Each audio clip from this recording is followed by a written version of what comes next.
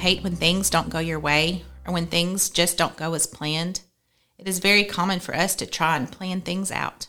We plan out our days, weeks, and even months. We plan for major events and holidays, and as we get older, we start planning out our entire lives.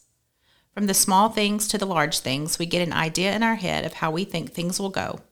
Sometimes we might leave room for adjustments, but for the most part, we hope and pray that what we have planned will be exactly what happens. But life doesn't always play out the way we think it will. In fact, I would say more often than not, things just don't always go according to our plan. This week, we're going to talk about how when we're following God's will and walking with Jesus, those unexpected changes in our plans aren't always such a bad thing. The verse we're going to be looking at every day this week is Romans 8:28. It says, "And we know that in all things God works for the good of those who love him, who have been called according to his purpose."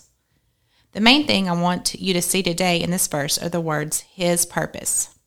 God can take any situation that you are going through and work it out to be good, but it will be worked out to complete his will and his purpose, which we know is not just good, but the best for our lives and those around us.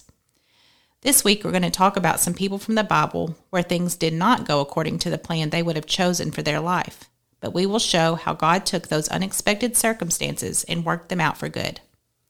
Parents, be thinking of a time when things didn't go the way you thought it would go in your life, but looking back now, you can see how God used it for his will and his glory and for your good. Share this story with your children at some point this week.